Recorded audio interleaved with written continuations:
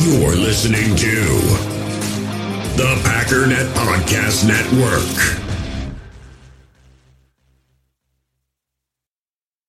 It's time to talk about the Green Bay Packers.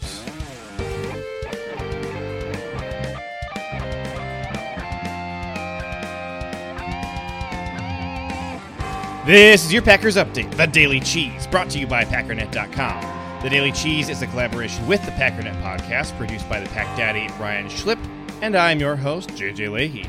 You can follow me on Twitter at JJ Leahy to stay up to date on all things Packers or to submit questions for the show. Well, at long last, we have Packers news. Oh my gosh. Now, if you want to hear the Aaron Rodgers interview from Kenny Mayne last night, go ahead and stick around to the end of this podcast and I will play it for you. But first, let's get into the Packers news. OTAs have officially begun, and many on the Packers team are practicing in Green Bay. But not all. Let's run through who was missing. Aaron Rodgers, of course, is holding out. He will not be attending any of the team's activities for quite some time, most likely. Davante Adams, Allen Lazard, Marquez Valdes-Scantling, Devin Funchess, and Equanimeous St. Brown were all out. So there were a lot of snaps going around for depth wide receivers. David Bakhtiari, of course, is still rehabbing his ACL tear, was not expected to be at camp. Jair Alexander was not present, nor was Kadar Holman or Stanford Samuels. Matt LaFleur was asked about the absence of those top receivers and refused to give any theory as to why they weren't there, but he did say that he spoke to them all individually, and as far as he knows, all of those receivers missing time was not a coordinated effort. So what are some takeaways? Well, Jordan Love looked pretty decent, up and down, as QB1 today. The field was notably windy, so that could have been affecting things, but he had some passes that were pretty spot on and some that were a little bit off. The takeaway from most onlookers is that the wind made it a little bit hard to judge just how good he was. Elton Jenkins seems to be filling in at left tackle in David Bakhtiari's absence. Of course, Brian Gutekunst remains adamant that Bakhtiari is right on schedule, if not ahead of schedule, and should not miss much time. But in the meantime, Elton Jenkins seems to be taking all of his snaps at left tackle for the time being. Running with the ones, Josh Myers appears to be the new center, as was expected. John Runyon seems to be filling in largely at left guard. Currently, right guard duties with the ones is split between Lucas Patrick and rookie Royce Newman. Chris Barnes appears to be inside linebacker number 1. However, similar to last year, Ty Summers is getting a lot of looks there as well and looked pretty good. Multiple reporters on Looking commented that he was very vocal and seemed to be well in command of the defense. Speaking of defense, Adrian Amos played a lot of the time in the box today. One particularly interesting series had Jordan Love and Amari Rodgers playing together. They were notably not on the same page, and Matt LaFleur stopped to give some special coaching to Amari Rodgers, who looked like he stopped in the middle of his route. Week 1 of OTAs will conclude on Thursday. The team will practice Tuesday, Wednesday, and Friday next week. The 3-day mandatory minicamp is set for June 8th through June 10th. The 9-week offseason program will conclude the following week with 3 more OTA practices, non-mandatory. Aaron Jones gave an interview afterwards talking about his decision to return to Green Bay this year, said he had never had a conversation about Rodgers about the quarterback's decision to return to Green Bay or not, but he said even if he had, it would not have changed his decision, saying, quote, "This is home. This is where I love to be." Adrian Amos and Kenny Clark also spoke to the media and both mentioned that the reason they had chosen to come to OTAs was because of the large workout bonus tied to that decision.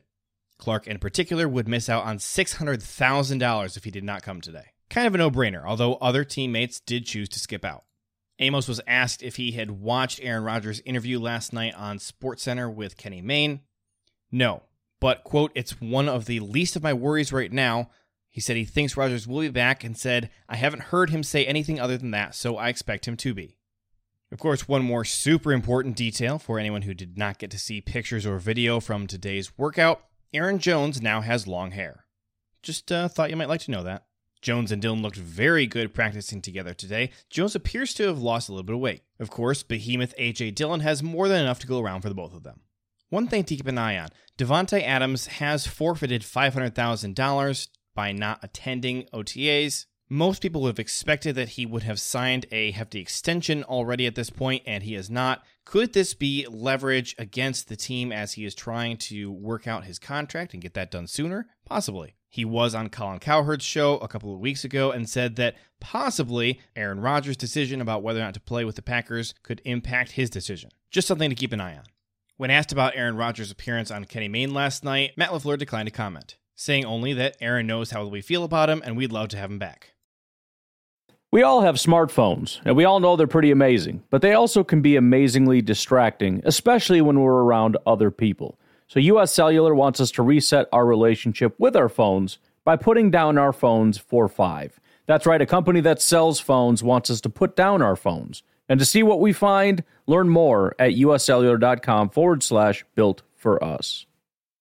In the hobby, it's not easy being a fan of ripping packs or repacks. We get all hyped up thinking we're going to get some high-value Jordan Love card, but with zero transparency on available cards and hit rates, it's all just a shot in the dark. Until now, introducing slab packs from arenaclub.com, the only repack that provides real value, a complete view on all possible cards, and clear hit rates for each one. Now when I buy slab packs on Arena Club, it finally feels like I know what I'm getting.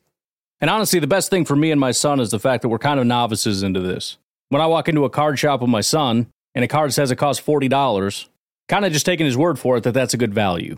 So I appreciate the transparency on grading, as well as just getting excited about seeing what you could potentially get. Right now, you can get 10% off your first purchase by going to arenaclub.com/packdaddy. Wow, that's crazy offer. 10% off a $400 slab pack. That's $40 right there. Anyways, that's arenaclub.com/packdaddy for 10% off your first purchase.